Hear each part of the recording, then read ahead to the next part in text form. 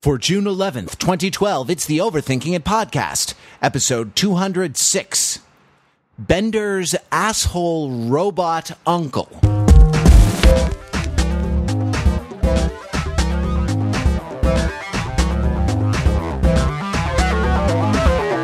Welcome to the Overthinking It podcast, where we subject Lena Dunham's girls to a level of scrutiny it probably doesn't deserve. We've rechristened the podcast as an all-girls, all-the-time podcast. So, Pete, what do you think of it? No, just kidding.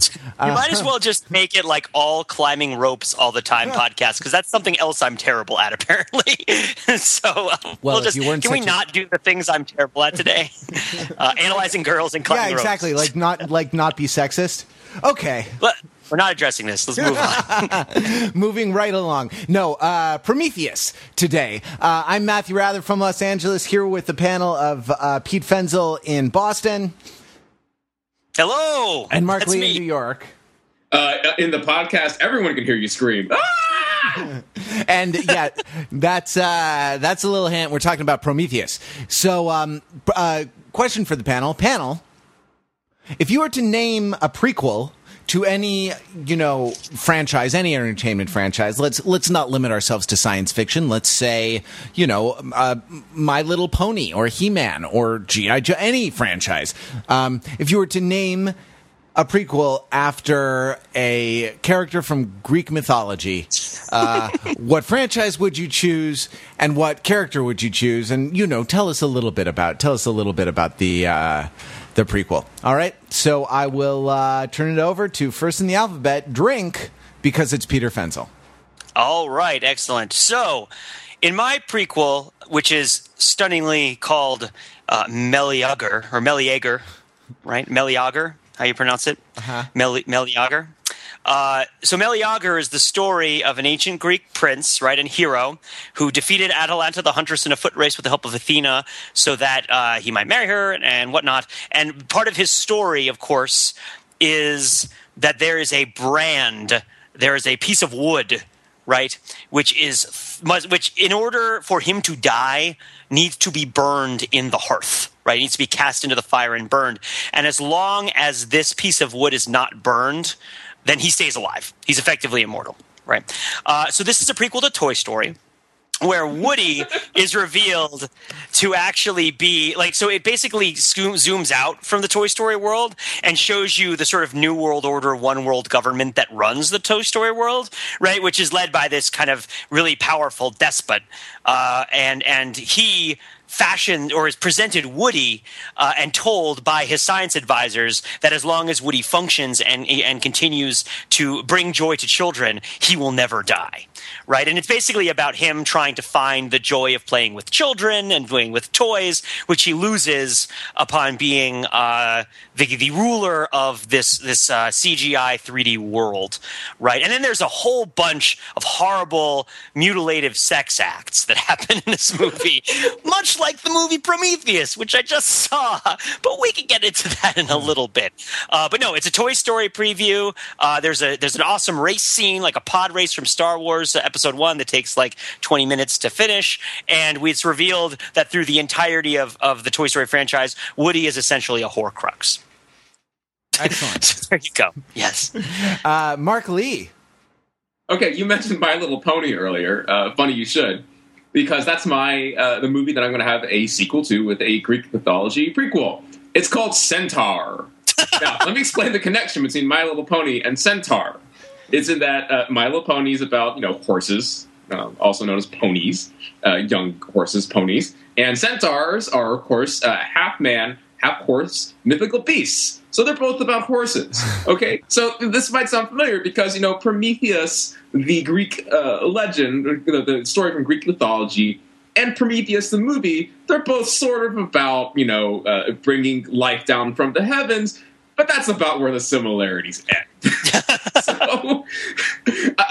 So basically, there's enough there to sort of call it, a prequel that's based on this Greek thing going on here, but the similarities end not so deep into the surface. But we'll get to that later. Mm-hmm. Okay, and I guess it's me. My My prequel is called STNX. Gosh. You guys are doing real deep cuts on Greek mythology here. This is like what was played at 2 a.m. on the classic rock station of Greek mythology. Look, I just saw this movie, and part of me is just emotionally drained right now. So we're definitely going to some of the deep cuts. I think that might be the direction we go in. But anyway, continue. Not to be confused, of course, with the excellent Nintendo game of the same name, wherein they capitalize on the axe particle of Astian Axe, where he has a giant axe, right? Not Astian Axe wielder. No, but Astyanax was the child of Hector, the Prince of Troy, or a Prince of Troy, and Andromache. And he was killed by being thrown from the walls of the city of Troy after the sack of Troy and before the Greek fleet sailed away, because it depends. Wikipedia is telling me that there are different versions of the story, as you'd expect for a Greek myth, but the one I know is that that it was prophesied that Astyanax had to be thrown down to ensure favorable winds, to ensure favorable conditions for the voyage home from Troy back to Greece. So I guess there are other versions. Well, that's why Clytemnestra was killed, right? Yeah. Yeah. No, not you got to see that. Not Clytemnestra. I'm sorry, man. There's an alteration. No, Iphigenia. Sorry, Right. That's why Clytemnestra was angry. It was because Iphigenia was killed. Because Iphigenia was killed for favorable conditions, and there are again a bunch of versions of that. Like sometime in some of them, in like Iphigenia at Aulis, for example, she is swept away at the moment of her sacrifice, and finds herself on the shores of of an island or on the shores of another Greek city, and et cetera, et cetera, et cetera. But anyway, Astyanax gets thrown from the throne, and he falls down. So it's a prequel to the Michael Douglas movie Falling Down. And what it is it's about, as Astyanax was sort of sacrificed for the greater good, or for a kind of conception of the greater good, without really much say in the matter, being an infant. It's about the many small humiliations experienced by Michael Douglas's character at the hands of the larger society, as he is growing up. And you see it's actually it's called Astyanax.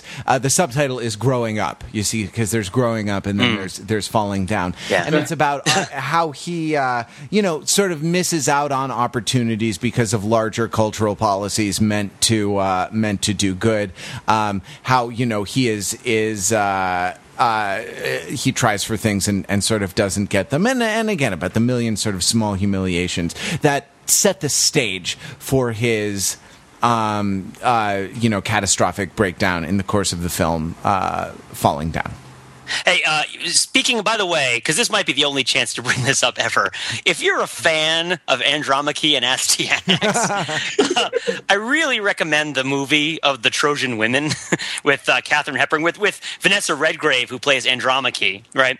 You've seen this, right, with Brian Blessed, and like it's really dramatic and super intense. Oh, you've never seen the Katharine Hepburn Trojan Women movie? No. Oh, it's spectacular. Oh, you really should. It's just like rending of the hair, and it's so dramatic. It's about what happens to the women of Troy after the sack of Troy, and like their sort of strength and resilience. And so here's a really interesting connection. I looked up who plays Astyanax in this movie, The Baby. A guy named Alberto Sanz.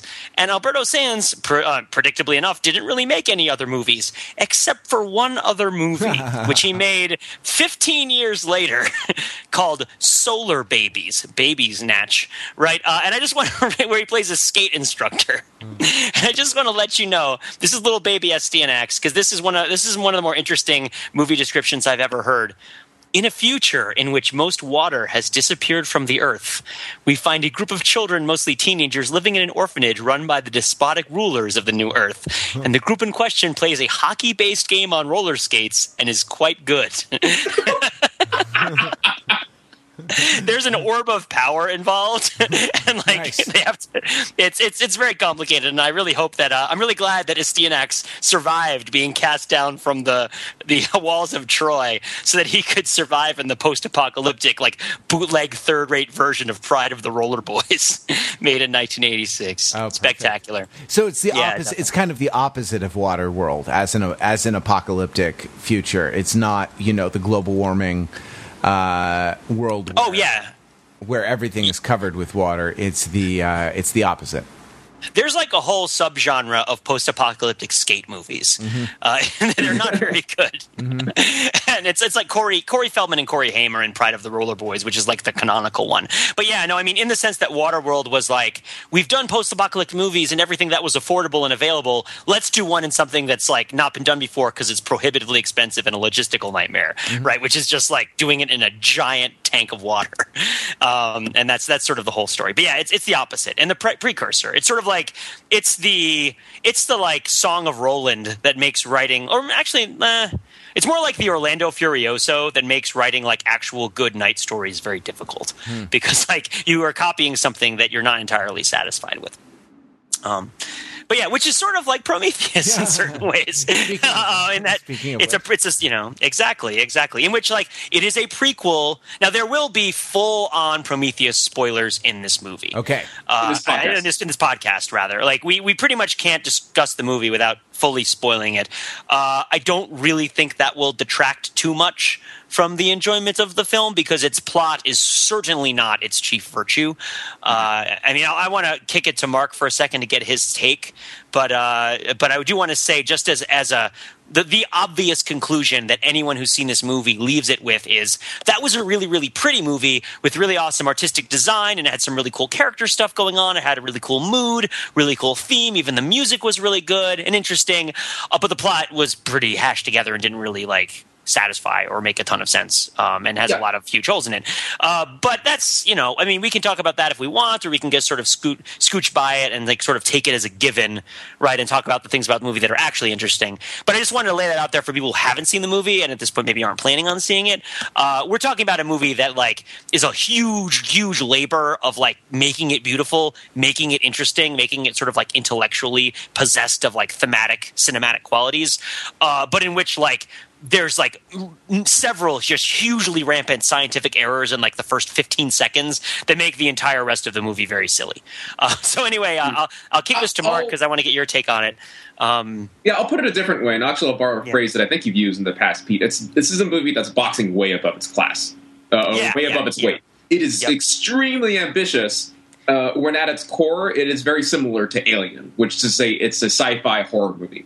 Right, and I thought that it accomplished that mission extremely well, and I'll get to how it does it in a second. I thought that all the other portentous, weighty trappings that it tries to add on to itself, this is what I was alluding to earlier, this idea of the Greek mythology of Prometheus and the origin of man, and why are we here, and what about religion when it turns out that aliens created us? Like, all these things, it's all in there, and all the stuff in this plot happens, and it's not even really clear, what ostensibly we are led to believe in the movie is actually the case. It is quite ambiguous, and doesn't really add anything to the enjoyment of the movie or like reveal anything about the human spirit. Yeah.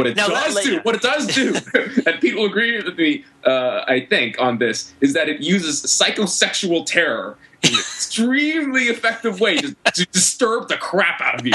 Yes, and that's what Alien did, right? It's a lot about penetration and birth horror types of things going on. And this movie, what do we have? We have tentacle rape. We have an alien abortion. We have a vagina dentata eating an alien. I mean, there's probably other things as well, but this is what we're dealing with here, people. Oh yeah, work out of our system. I thought we weren't going to talk about Lena Dunham's Girls on this podcast. this is I mean, we are the overthinkers. This is kind of our job. So we will go into some of the more substantial pieces of the movie, but I will sort of state a personal preference, which is I prefer movies where the movie itself kind of progresses in an elegant fashion and the stuff that is overthought kind of like supports and traps it and kind of like surrounds it and to movies where the ideology of it is like very possessed and like very forward in a very serious way, and the progression of the movie is not elegant, right? Give an example of that, Pete. Well, so one of the movies that I really can't help but compare this movie to because of the art design, right, is The Chronicles of Riddick. And because first of all, like I think they've shot on some of the same sets. Except, like, in this movie, the set is like the sort of nihilistic tomb chamber of the human progenitors, right? Which, like, you need to consider in this sort of very meditative sense in which these horrible things happen. And in there, it's like the sort of main, like, governance and battle chamber of the Lord High Marshal of the Necromongers, right? And their quest for the Underverse. And, like, while this seems similar, the two movies are very similar in that, like, they're space movies, they're sci-fi movies, they're genre pieces, they're very possessed of their genre, they're trying to accomplish what their genre wants to accomplish. This is a horror movie. This is an action movie. And they both have this like immensely huge stakes that are built around them. But in the Chronicles of Riddick, like it remains, maybe it's just that I like really fun, goofy action movies, and the ideology doesn't really try to assert itself over the action that's happening. I mean, it does try to be serious, but the winkingness of the action movie continues. You know what? I'm going to revise it. I just don't like visceral psychosexual horror films. Like that's really what it boils down to. Because I actually like movies that have a ton of ideology, I guess. So I'm going to backpedal and just say that like this movie is pretty rough. Like, okay, so one of my favorite moments of the movie was a conversation that happened out loud in the theater between one of the people in the audience and the dialogue that was happening in the film. Right? So like there's a scene. There's a character in the movie who I'm going to refer to as Stringer Bell, and this is the captain of the ship, played by Idris, who is like sort of a rough and tumble blue collar guy with a thick like Texas kind of accent. I'm sure it's like an Oklahoma drawl or something. I don't know. I can't locate it specifically as a dialect. It's pretty bad because Idris Elba is British and he's doing like a thick Southwestern American accent or Southern, South Central. I don't even know what to call it. And so the protagonist woman, what's her last name? South Central is something entirely different from. That's entirely different. What is the name of the protagonist woman in this movie? Is it Hart? Something. Noomi Rapace's character's name? Yeah. I don't know the actress by name because she's Shaw. Elizabeth Shaw. Shaw. I knew it was like a 4-letter word that had an H in it. But Shaw. So Shaw goes up to Stringer Bell and is like, look, Stringer Bell, like, and they're talking, and it's like, we figured out that this whole mission is really terrible. And like, in fact, this is going to be like, the result of it is going to be the annihilation of life on Earth using an alien weapon of mass destruction, which is really one of the framing devices of every alien movie, right? Is that like the corporation is trying to get the xenomorphs so that they can use it as a weapon of mass destruction. That's like the main framing device of all the alien movies. And then each alien movie does something totally different with it. And so, although it's not really the corporation's motive in this one, we can get to that later. No, exactly. But basically, like Stringer Bell is talking to Shaw, and Shaw goes, there's one of them alive down there. Don't you want to know what he has to say? And the person in the audience goes, not really. And then Stringer Bell looks at her and goes, I don't care. Just like out of here, something to that effect. And the person in the audience goes, that's right. That's right, Stringer. Yeah, exactly. And in fact, like, there's at the very, very end of the movie, and again, we're totally spoiling it here, but at the very end of the movie, when they do the scene from Alien, right, where you think Ripley's okay, and then the alien shows up, you're like, she's the only one left alive, you think that she's going to die, or she thinks she's okay, then the alien shows up, and she has to fight the alien, and it totally seems like she's going to die. Like, that happens in this movie, too. Same scene, pretty much, except, like, there's a totally other sex thing that happens that I'm not going to go into. Yeah, another alien then kills the other. Exactly. So what happens at that point is David, the android, played wonderfully by Michael Fassbender as this tremendous asshole robot, just this awful, awful asshole of a robot, like on the level of Jude Law in AI. Oh, like 3 times the level of Jude Law. Okay, excellent. It's like if Bender like had a family reunion and there was like an asshole uncle that Bender was afraid to talk to because it's like actually done time. Like, he was like actually really nasty, and like he had a respectable job, but it was kind of bad. So the asshole robot contacts Shaw and is like, "Hey, like I have an idea for us to get off this planet. Like, cooperate with me, right?" And at this point, he's been reduced just to his head, right, by like his plans going horribly awry. Which is again something that happens in most, if not all, the Alien movies. Exactly. Like the android gets dismembered, and then you see that it doesn't actually look like a human, right? And that's like the reveal, right? And what I really wanted, because one of the most pretentious things in the movie, and I hate to say pretentious, that's not true, because it is kind of really nice, is that Michael Fassbender, during everyone's 2 years business in cryo sleep, Michael Fassbender watches Lawrence of Arabia and like learns Lawrence of Arabia line by line, and like bleaches his hair to be like Michael, like Peter O'Toole in Lawrence of Arabia, right? And he's going to this desolate wasteland. He talks about how like in the desert there's nothing and nobody wants nothing, and he's like quoting Lawrence of Arabia through the movie here and there, and So like I really wanted there to be a shot where like she goes to the alien spaceship to go to meet with Michael Fassbender, and the next shot is just like the alien desert, and like the tiny spot appears in the middle, and the music from Lawrence of Arabia starts. And as it zooms in, you see her like slowly, and you realize she's carrying his head, right?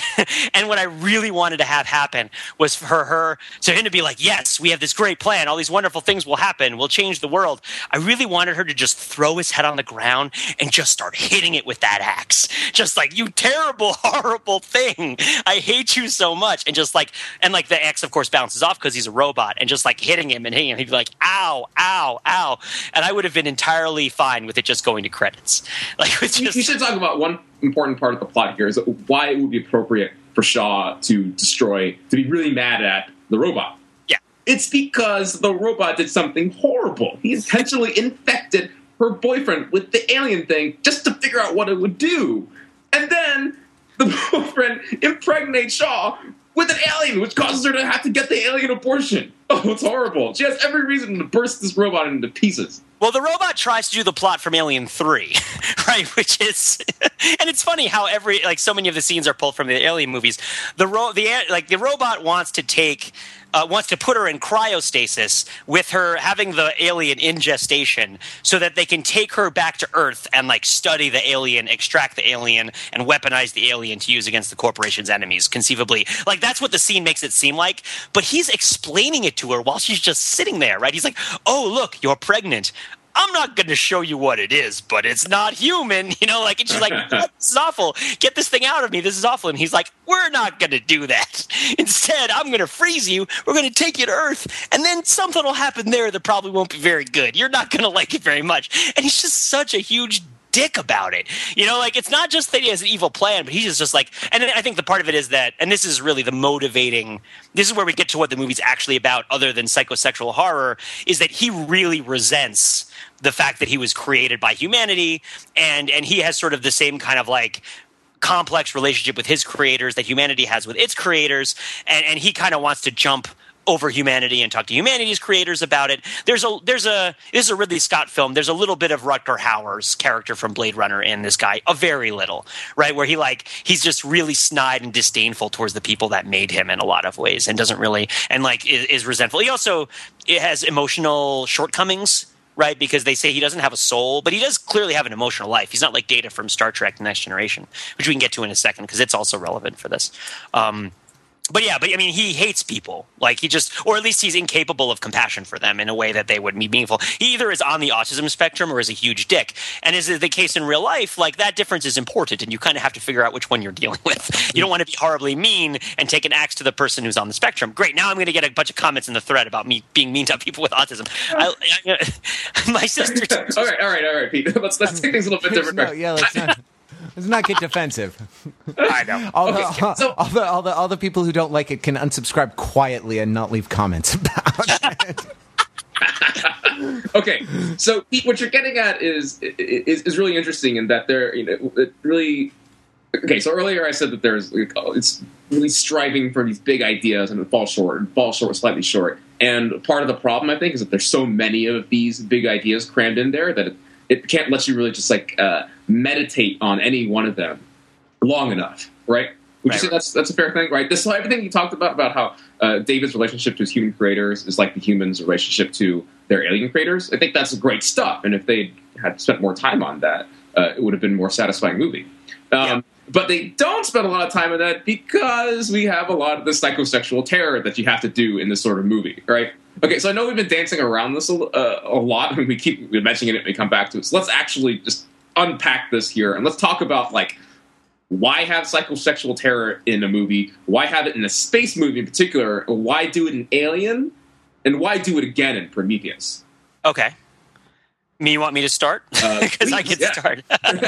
So the movie's main overarching theme surrounds ideas of origination and death. Right, and it's like I think it's Ridley Scott is kind of meditating on death. There are characters in the show that are meditating on death, and meditating on death gets them to meditate on origin, right? And so I think the movie suffers from a little bit of what I call head vampire theory, which is this idea that if you can find that, please. Yeah, which is like, if you can find the thing that caused the horrible situation that you're in and somehow dispatch it or deal with it, it will solve all your other problems, right? It's like the vampire has converted all your friends to vampires. They've killed half the people in the town or enslaved them. Or like, alternatively, Medusa has come to town and has turned half of the town to stone. If you kill Medusa in like the sort of contemporary Hollywoodized version of the story, all your friends who are turned to stone come back to life. Right, all of the people who who were killed, who were turned into vampires by the head vampire.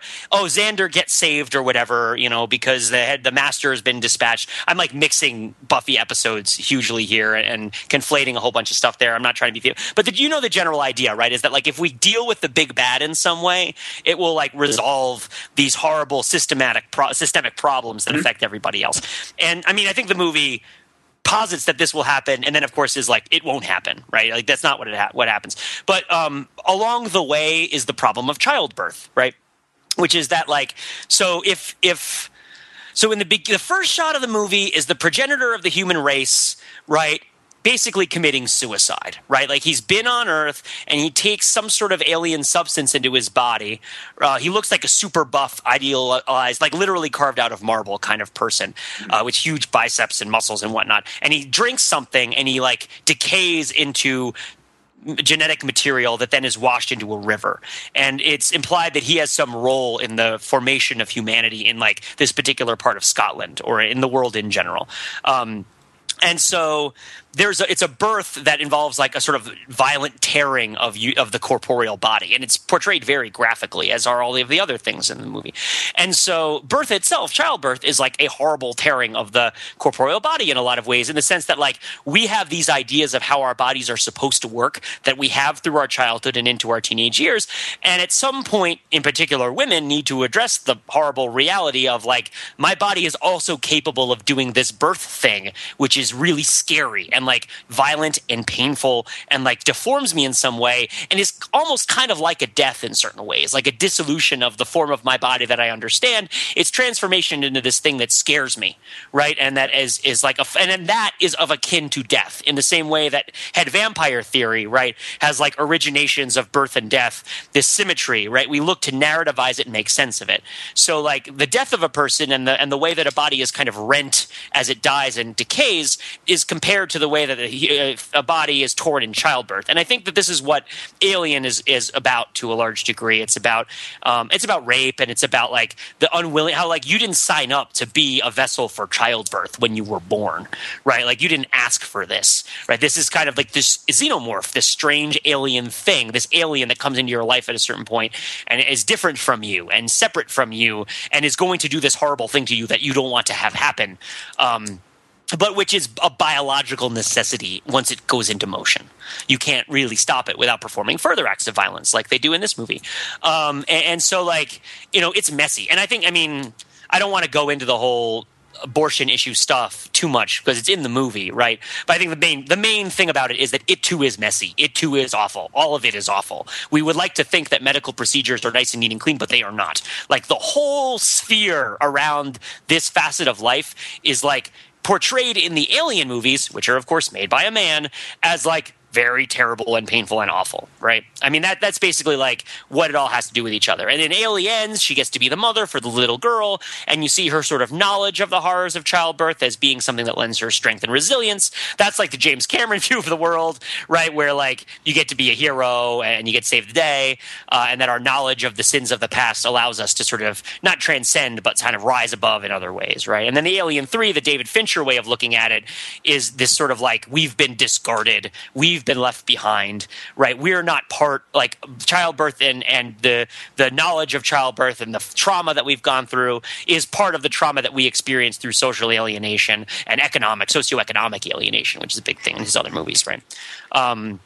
So I mean, that's how I would posit. That's how I would tie it all together around this movie, and that this movie is about humanity trying to find what caused it, because that question is scary and related to death, and in turn we then look at birth, which also caused us and is also related to death and is also scary, and we tell it through the genre of psychosexual horror, because like this is a genre that plays upon these essential natural fears, these like, you know, from a Freudian sense, right? These like fears that are bred deeply in us through nature of us passing from it, or Jungian fears more than Freudian fears. So I'll just cite the Wikipedia article for Alien that I was reading earlier. I mean, it was super intentional, right? It's like, we're going to use these images of rape and birth to scare the crap out of people. Like, it's disturbing, and this is what we're going to do. It just fascinates me, though, that like this is where filmmakers want to go, or they, you know, this is the part of their imagination that they want to unleash on the audience, and that this is where we as audiences on some level want to go as well. I mean, I guess it depends how you define where we want to go versus where we are being taken by a filmmaker against our will. I mean, look, people like horror movies. That's not a like, just because I don't like horror movies or maybe you don't like horror movies doesn't mean people don't like horror movies. They're very popular, especially like horror movies that involve sex in some way, because like horror and sex are like big ideas for people, and people respond to them on a visceral level. Mm-hmm. I mean, like this movie did definitely provoke feeling, right?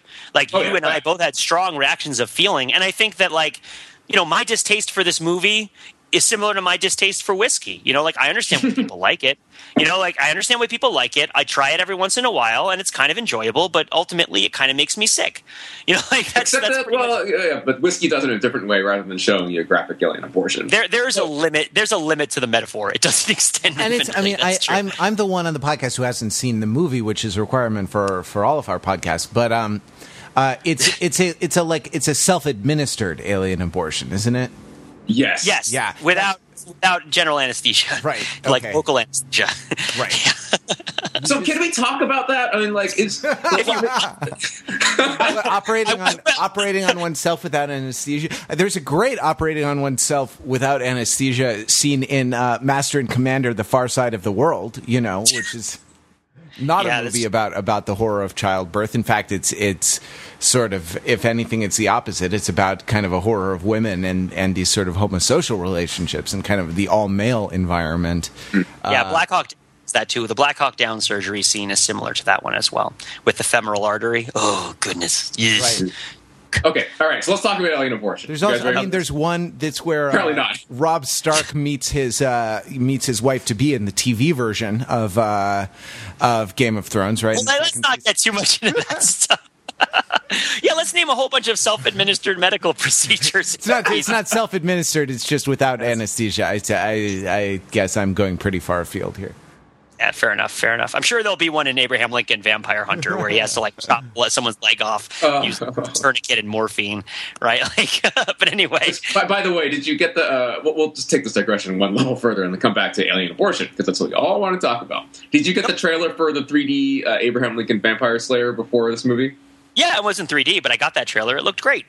Yeah, the portentous reading of the Gettysburg Address. Totally. Abraham Lincoln, chops aliens to bits with his axe. Not aliens, vampires. That raises a very interesting linguistic... Now we are engaged in a great civil war testing whether that nation, or any nation so conceived and so dedicated, can long endure. I mean, do you want to jump into the linguistic phenomena and the analysis around that, which I was planning on talking about in the context of Prometheus anyway, or do you want to talk about an alien abortion? Let's talk about alien abortion. Let's just get this. Let's just get this off because let's just get this out. Yes, Yeah. let's just get it out because people are probably wondering about it. I don't like it, Mark, but I support your legal right to do this. Okay. Okay, is there anything to the idea that, like, you know, by portraying this alien abortion in this movie, that this movie is somehow part of the discourse we have in our politics about abortion and the termination of pregnancies? I don't think it is, but I just want to put that out there so that we can at least, you know, tease the theory out a little bit. Yeah, sure. I mean, I think that there totally is. I think that, I mean, the biggest moment in it, right, is when she goes up to so she has the surgery performed on her by this machine that is basically like a Xerox machine, but for surgery. You like punch in the code, it doesn't work. You try to get it to do what you want, then you get on top of the thing and hope for the best, right? So she asks for a cesarean, and then for some reason I remember, it makes sense now. It didn't make sense at the moment, but so the machine is calibrated basically to only take male subjects, right? And so what you can infer from that is it's calibrated to take care of Guy Pearce's age makeup, ancient, like, corporate CEO guy. Like, that's why they have a surgery machine, is because they're smuggling a secret 90-year-old on the spaceship. But basically, like, the machine is like, this is calibrated for a man. It can't perform the procedure that you're asking for. And so she instead has to change it and manually program it to identify a foreign body inside of her abdomen and remove it. Right. So she has to basically, like, because the machine is programmed for a man, it doesn't understand her choice to have an abortion. And instead, she has to, like, identify the gestating alien in her abdomen as, like, a foreign object. And which, of course, like, is around semantic framings around ideas of the fetus and ideas of when life begins. I don't think that it's like a conclusive commentary on it. I think the place where it resides is, isn't this horrible? Doesn't it suck? You know, like I don't think it's making a strong point in favor of abortion. I don't think it's no. I don't think it was either. Abortion's available so that if the alien impregnates you, you can have an abortion. I mean, there is this argument saying there are horrible traumas that happen to people that sometimes they have to do this, you know, like, but I don't think that it's actually involved in the politics to that degree. I think it's just showing, like, the horror of it. I think it's playing off it for horror. But I do think that there is politics, because she is the only Christian in the movie, right? And it's funner for it at inappropriate times, like when she's just had the alien aboard, like when she's about to get put to sleep for the alien gestation. It's just awful. But she's a Christian and she still wants to have the alien abortion, and you never really question why she would want to do it, right? Like, because it's going to kill her, right, by ripping itself out of her abdomen. We've seen it happen before in other movies. It's basically like episode 1, right? But instead of, like, Jar Jar, this is what they give us. Well, actually, this isn't instead of Jar Jar. This is instead of, like, the scene where Obi-Wan takes his hood off in, like, the exact same way that Obi-Wan takes his hood off in the Star Wars when we first see him. It's like, this is like the fan service. Is the alien abortion scene. Yeah, but that's where I feel like it relates. I mean, what do you think? Did that feel like to you where it relates to the discourse around the politics of this? Like, is an abortion a human being? Is it a foreign object? How is this altered by the fact that men have formed most of the discourse around medicine?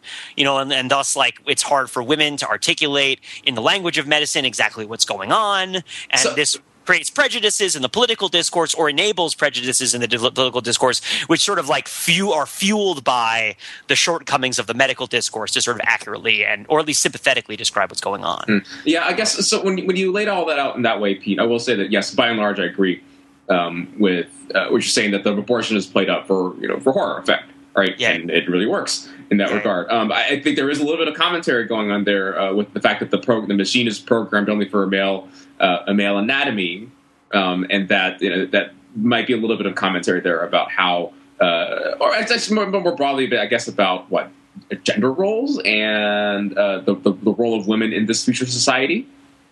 Yeah, sure. I mean, certainly they get messed with in every freaking movie.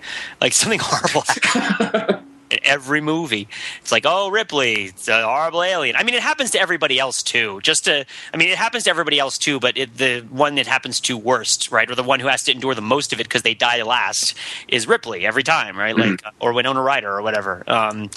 So they usually are centered around a woman. I do think it's a sympathetic. I think Ridley Scott is trying his best to like get a woman's perspective in there. I don't think he's being chauvinistic in doing it. But yeah. Hey, can we move on to a different psychosexual terror that's being presented in the movie that's not about abortion? You're killing me, Mark. Sure. Sure. Okay, so we have one Greek myth here about Prometheus. Can we talk also about Oedipus? Sure, always. About Oedipus. Okay. The object of desire, sure. Right. So there's a few like weird Oedipal things going on here, right? I guess when I say Oedipal, I should say that I'm using a very broad definition of it, right? Which is like a psychological definition, not like a literary, like comprehensive definition. Sure, right. Which is like what's the best way to describe this without getting myself in trouble? Like a bizarre sexualized relationship with parents, as well as the conflict with children and parents, and desire to kill the parents as well in some ways, right? Right. I think, which is brought out straight up into the forefront when David the robot basically says that he wants to kill either he or other people. That's what we all want to do. We want to kill our parents. Yeah, exactly. Which is not true. First of all, yes, that's not important. He certainly is very Oedipal, right? And I think one sort of critical or like psychological interpretation that's very important of the Oedipal idea, right, is that you're not just mad at your parents for giving birth to you, right? Like you're also kind of like pursuing this kind of like fully realized object of desire that you can never really have, right? And that like it sort of drives you to destruction and self-destruction.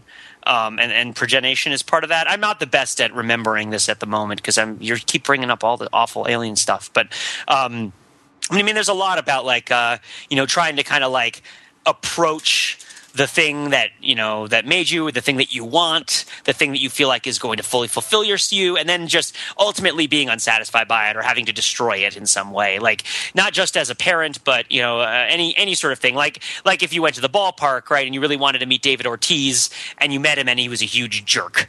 Right, and not that he would be. He probably wouldn't be. He seems very happy, friendly dude. But what if what if David Ortiz is a huge jerk? Right? What if you have this suspicion that David Ortiz is going to be a huge jerk? What if it's impossible for David Ortiz to be a sufficiently unjerkish person to fulfill the expectation and the psychological need that you have for David Ortiz to love you and affirm you? Right? This is like Stan from Eminem, right? Like Eminem, Stan is an Oedipal song, where Eminem's fan wants to meet Eminem so much, and he has this object of desire in Eminem that's unattainable, that he ends up kind of assuming the personage of Eminem and then killing himself as sort of a way of killing Eminem and killing the people around him. There's Oedipal undercurrents in that whole story in the broader sense. And yes, there's Oedipal undercurrents in this one too. It's related to horror, it's related to Blade Runner, creation, it's all similar and it's all part of the same stuff. Mm-hmm. I guess something else that came to mind while we're talking about incense, all these wonderful topics on this podcast. I have a lot of other topics we can address if you want. All right. So I'm going to bring this up, and then please move us on, Pete. Okay. So we talk about Oedipus. There's this whole not subtext, but just text of incest, right? Sexual relationship with parents. And then the weird comes up. By the way, this is an awesome movie, guys. You should all see this movie. Yeah, I know, right? Okay, there's this weird insinuation of sexual relationships among siblings. When I say siblings, of course, I mean the Charlize Theron character and David. Yeah. So it's implied they have a sibling-like relationship in that Charlize Theron's biological father is Wayland, Mr. Wayland, the old dude, Guy Pearce in old makeup. And David's sort of metaphorical father is also Wayland, right? Who created the android David, right? Yeah. And then there is a very weird scene in which Charlize Theron gets really up into David's face and there's just seemingly sexual tension in there. Right. Well, it's the scene that reveals that she's a robot because she's capable of manhandling David, as it were, and we know he's super strong. So in order for her to do that, she also has to be a robot. Oh, wait. Don't you remember? The scene? I remember the scene, but it didn't occur to me that was revealed that she was a robot too. Yeah, don't you remember when Stringer Bell is trying to have sex with her, and he's like, "Say, if you want to get laid, you just come in here and say, I want to get laid," right? And he didn't use that voice, but that's sort of the voice that it was a little more southern. And then she's like, "Why? If I wanted to get laid, why would it come out all this way?" And then he plays his trump card, which is like, "Are you a robot?" And then she's like, "My quarters, like 2 minutes," right? Like, so basically he knows that she's a robot, and he uses that as leverage to get in her pants because she won't play his little game with him. And it's implied that they have sex, right? Like, because he has the blackmail over her. No, the only reason that she could, because he has data level strength. He opens the head. They don't get a ton of opportunities to show that in the movie, but the androids in Alien are really, really strong. So, like, the only way that Charlize Theron can, like, grab this android and throw the android up against the wall is if she also is an android. And there's that scene with her and Guy Pearce where it's also implied that she's an android, right? And she's like, she's his daughter, he's her father, or whatever. You know, there's that weird scene where she sort of rubs her lips on his hand and like kisses it in this really intense way, which also recalled some more Blade Runner stuff for me, I think.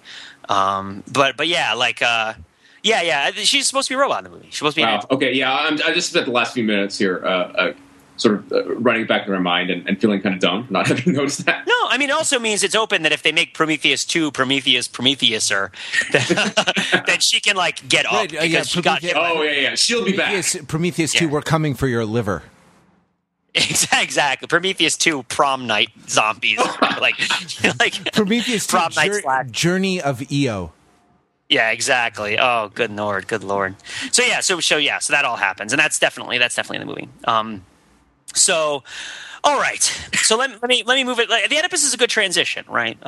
Because I'm gonna make a salient cleavage here, which is a term that Ryan likes to use a lot, probably in the TFT podcast. I know he uses it a lot in academic casual conversation. I'll mark the salient cleavage here that exists in literary theoretical circles and psychological circles, particularly philosophy of language and all matters related to that sort of ideas of semiotics and meaning, between ideas that are centered around what I'll use Derrida's term, although I'm using it imprecisely, the transcendental signifier, and Oedipal myths would participate in this, right? And then another side, in opposition to that, I'll put. Derrida identifies the transcendental signifier sort of negatively, right? He says this is a thing that people are looking for. It, in fact, doesn't exist. And you could also associate that with, like, Chomsky's generative grammar and certain other ideas where it's like, common language, common ideas, common things of meaning. The fact that people in different places tend to come up with similar ideas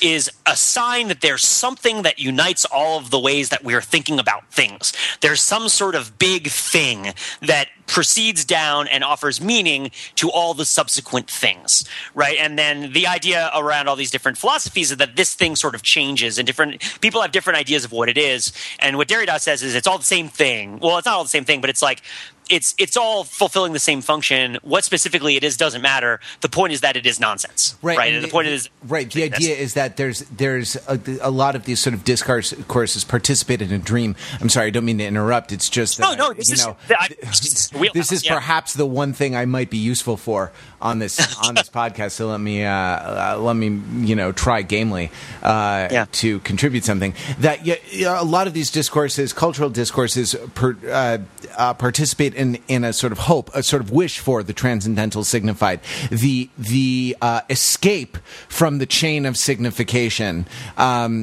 And in the kind of the greatest hits of Derrida, which is an essay called "Structure, Sign, and Plan: The Discourse of the Human Sciences," calls the origin and the end of the game. That is to say that there is a big bad. You know what I mean? That it's like what Derrida is articulating is what you call, I guess, the lead vampire theory, or the head vampire theory, right? That is to say, you can get to a point in interpretation or in meaning where at that point you can stop.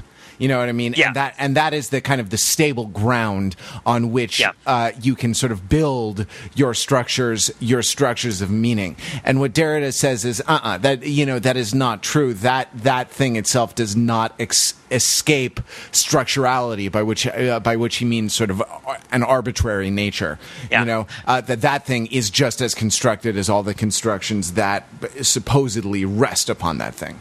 Yeah, I'll illustrate this concept using two things I saw at the movie theater tonight.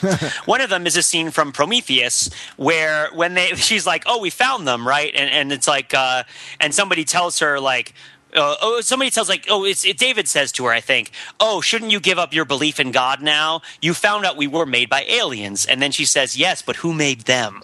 Right? And so this sort of shows how the transcendental signifier is kind of like moving goalposts, where each time that we find, and by signify, we mean something that represents something else or something that gives birth to something else in a sort of symbolic way. And not symbolic, but you know what I mean? Like a letter signifies as a sound, but also signifies a meaning. Any sort of like ideogram or word or sentence or anything those are all signifiers. You have to think of it conceptually as an arrow, right? Anything that has an arrow pointing somewhere else is a signifier, or at least is kind of doing some signification. Yeah. So in Prometheus, we have a couple of instances of this where, like, there's the glyph of the constellation or whatever of the galactic cluster, which leads them to the planet, and they find this glyph in all these different civilizations, and they determine that it has to be stars, and it has to be these specific stars in this configuration from this direction, right? And like it indicates this one planet, right? This M-class planet, as Star Trek would put it. And then there's also this thing where that android spends 2 years studying all human languages so that he has sort of a universal decoder. I actually took a class in this in college we learned about how the CIA tried to do this in like the mid 20th century, tried to figure out if there was like a true underlying structure to all language, so you could make a decoder that worked for all languages. This is also why the U.S. government used the Navajo language, right, in code making, and like the Wind Talkers movie is because like it was so different from the other languages. That it was difficult to parse it or decode it when it was given in code and stuff like that. Okay, and also because the other countries didn't have Navajos that they could use to decode it. Okay, so that's one idea, right? Is that like you see all the glyphs, you figure out there's a unified meaning. Also, you meet the aliens that made you. You figure there must be aliens that made them. You're searching for this ultimate thing. So what Derrida would put in opposition to that is the trailer to Abraham Lincoln Vampire Hunter. Right. So in the trailer to Abraham Lincoln Vampire Hunter, you hear Abraham Lincoln read the Gettysburg Address, and the phrase "a government or a nation like of the people, by the people, for the people shall not perish from the earth." Right. So this illustrates Derrida's concept of différance, right, which is the French word difference, which is supposed to be said. The idea with this word is you're supposed to say it the same way as the word difference, but it means something different than that. Than the word difference. That is to say, the spelling. That is to say, the common pronunciation masks the difference in the spelling, and that's important for what the for what the concept means. That they seem the same, but they're in fact different.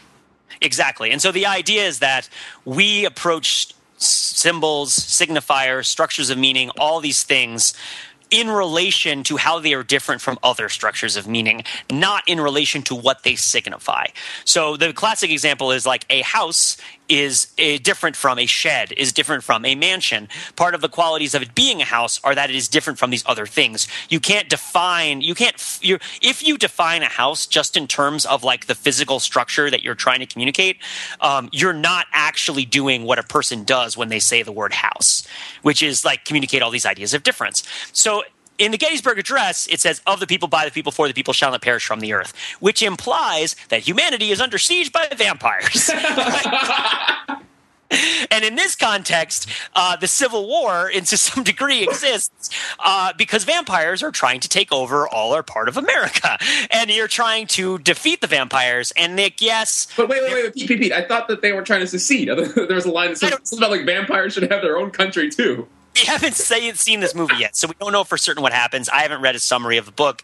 But the main point is that, the main point to take away from it is that these are the same words, right? But they mean something totally different. And that's because of différance, right? It's because of the relationship that it has to other things that it is similar to but different from. Right. Right? And so, we are hearing this Gettysburg Address. We are thinking you might call it context, but it's actually, when you really piece apart what context means, it gets a little more complicated than just that. Difference is much like a micro level thing than what we're talking about, which is on a higher level. But I think it's a cool word to bring up and a cool concept. But it's like, because it's the same as the Gettysburg Address, it draws into focus the things about it that are different. And so right? your 50-second, sure. And the other meaning of difference, the other thing that's sort of kind of yoked into this term that Derrida comes up with is the idea of deferring, not just differing, but also deferring, so that you think you can know what a word means, but in fact the meaning of the word is deferred until you know more the meanings of other words, which themselves their meanings are deferred until you know. And this is what Pete is saying about Abraham Lincoln, Vampire Hunter. That is to say, the meaning of government of the people, by the people, and for the people shall not perish from the earth is in fact deferred until you know more about other words or other signifiers happening, around it. That is to say, meaning happens in a network. It's deferred onto words that it differs from, and this is what Derrida calls difference. Yeah. So we don't know, for example, whether the glyph that they found in Samaria is, hey, it's the space jockeys, right? It's the aliens from Alien, right? That gave rise to the xenomorph, or whether it's the aliens from Alien Vampire Hunter, right? Like it's like for all we know, that glyph could be like a parody, or it could be like it could be anything. Because in order to know what it means, we have to know, or how it's being used. Even we have to know what it's being used kind of in relation to. Right. Right. You can't just take glyphs from like 6 different languages, look at them, say they're the same, and just make the leap that they all mean the same thing.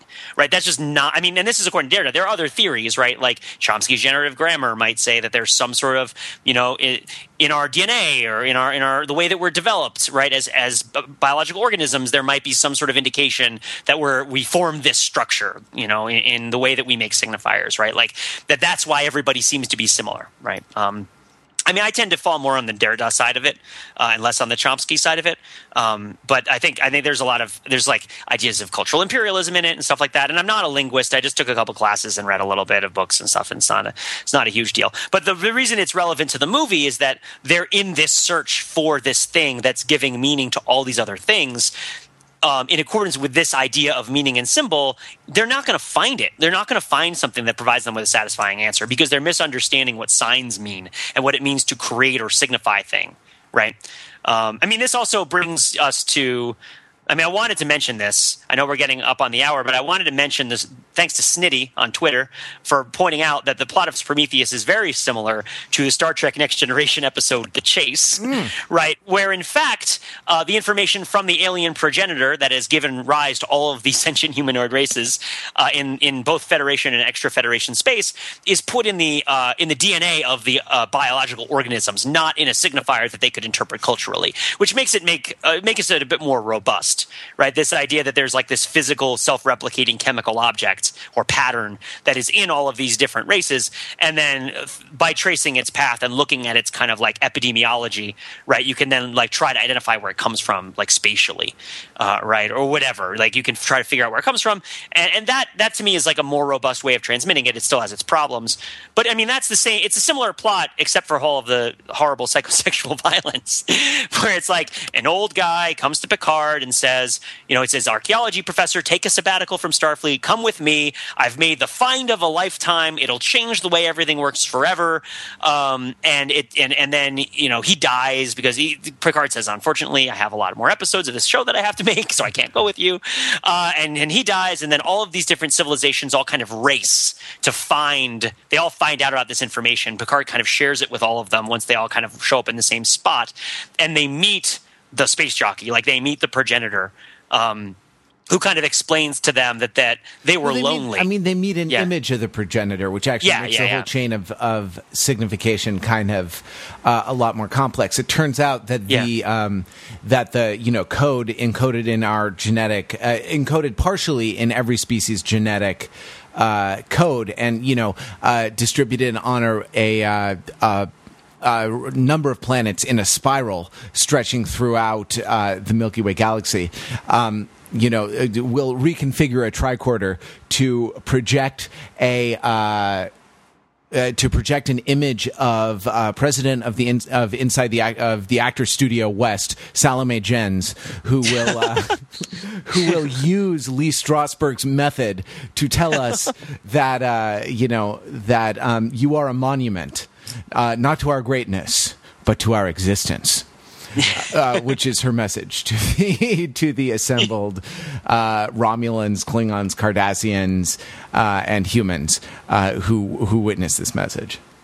Yeah, and it's interesting because then what comes out of it is that nice little confrontation between Picard and the Romulan, where it's like perhaps someday someday in the future we'll all be able to get along. Well, actually, they don't. It doesn't. I mean, and yeah. in fact, this is an example of difference because you are relating that to a series of words that you're actually not given in the episode, right? So what happens is the Romulan, and I'm sorry, Pete, I don't mean to stomp you. Oh no, jump on. And well, actually, it's just that you've seen this more recently than I have. I've recently been engaged in a year-long Netflixing of all 7 series of Star Trek: The Next Generation, so I've just seen it.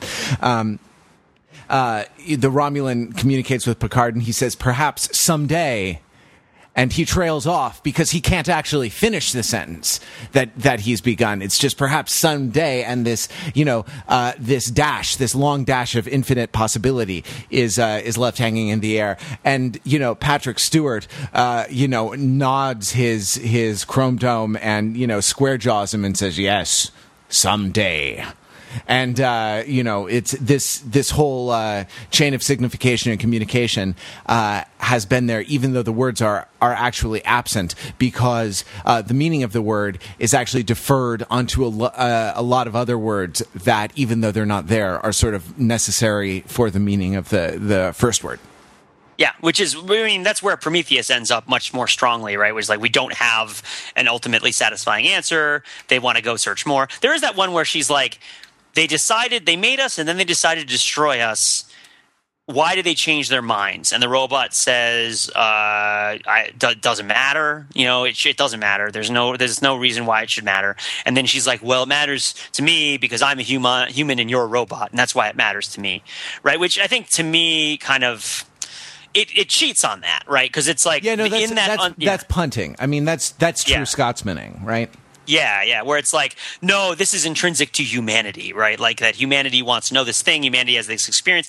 But no, I mean, like, yeah, by saying I'm a human and you're a robot, it's like we're totally different. They're not totally different, right? Like he's made in their image. He's like a succession of them, right? Like, I mean, they make it like him to make him more comfortable to talk to, right? I guess, as a consumer product or as a government official or whatever. But it is true. It is punting. It is not insufficiently robust confrontation of what the challenges that they're facing. And I think that there is some wishful thinking in there. Like, I think there is sort of like this, we'll go on this quest and we'll find the truth. I mean, I wrote a college essay that pretty much said that when I was like applying to colleges, and like, it's an admirable quality to have. But I do think that there are issues when you're talking about like semantics and semiotics and like meaning, and also like the creation of meaning and the creation of people and the creation of ideas of people and the ideas of creation of people and all these other ideas and creationings and peoplings and all these other things. You can't just sort of say, we'll keep looking and treat that like it's an answer. Right, like, but you can if you're making a movie and you're trying to set up a sequel. That's true. I wonder what they find. Do you think they get to go and like it's like Elf? They're like on the alien planet. This is like to the aliens. It's like Elf, where it's like, oh, it's so silly. Look at it try to drink that fluid. Like that's it's so naive and human. Doesn't it know that it could just eat a hydro bar? Like. And it's like yeah. We're getting close to the end of the show. Let me just try to wrap up one other thing here. As I was trying to follow your very high level discourse about Derrida and whatnot before. So you're talking about how the characters in the movie are on the search for meaning and signification, and they don't really find it. Right, they're disappointed by it, and at the end, David the robot is basically like, "Doesn't matter," and then Shaw's like, "Yes, it does." Yep. I mean, I was just struck by the parallels to the audience there, who are watching this movie and are looking for signification and looking for all this to sort of come together, and it doesn't. And at that point, what? We were supposed to identify with Shaw and be like, well, yes, things should, and therefore we will come along for the ride, literally come along for the ride for the sequel. We don't identify with Shaw. We're like the woman else is like, don't you want to hear what he says? Not really. Like we don't care. I mean, you know why we don't care? Because it's horrible psychosexual violence. Like it's just, and I think that I mean, that's there's an issue of difference there, right? It's like if this thing were put in the context of a Star Trek: The Next Generation episode, where like we could be reasonably optimistic about the outcome, right? Like then perhaps we would be more interested. But in fact, this very same question posed in the context of horrible tentacle rape, we are not as interested in finding out what happens, like. And I don't think that speaks to. I mean, and that I think speaks to what the question is by itself, which is not independent from its context. Right. Like the question of existence, the question of creation is not independent of the context in which you are asking it. That I think that is the big takeaway from our like breakdown and analysis of Prometheus. And Prometheus is kind of like a hopeful lunge or grasping or aspiration towards it, like having some sort of independence of from context. Or at least positioning it within a very specific context so strongly that and asking us to sort of take that context as our context and like follow through from there, ignoring the other contexts in which this question might be asked. Mm-hmm. And also when the guy I didn't tell this already, right? I said it in the pre-show. When the sort of hipster guy with the hipster glasses gets the alien tentacle penetrated down his throat and gets like alien impregnated or whatnot and killed, I turned to the guy sitting next to me and I said, "You're not going to see that in Battleship." Context. I think that's it for this episode of the Overthinking Podcast. Follow us to another planet if you want to, and the journey will continue towards other prequels and postquels. I'm sorry. We've spoiler alert. There is no answer to the Overthinking It podcast. There is only It's podcasts all the way down, people. That's how it works.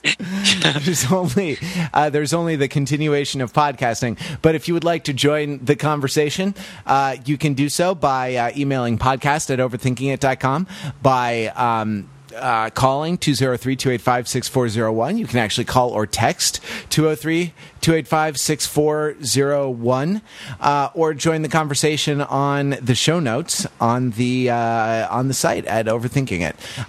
Hey, we had a great jump in the rankings with our new Overthinking It podcast logo, thanks to Mark Lee, who is the impresario and designer behind that. Thank you, Mark. My pleasure. I guess we'd been hid. Our logo was too low resolution, and at a certain point, Apple just removes you from the iTunes store, from visibility in the iTunes store. And when we uploaded our new high res logo, it was in need of an upgrade.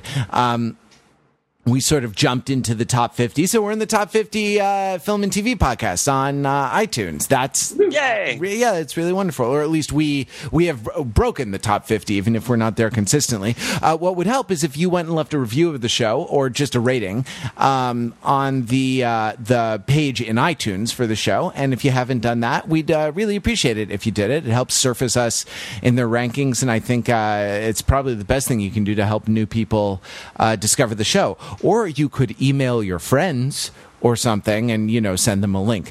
Feel free to do that, too. We would welcome it. So we'll see you in the comments on the show notes. And until then, visit us on the web at www.overthinkingit.com, where we subject the popular culture to a level of scrutiny it probably doesn't deserve. Never send Stringer Bell to do Brother Muzone's job.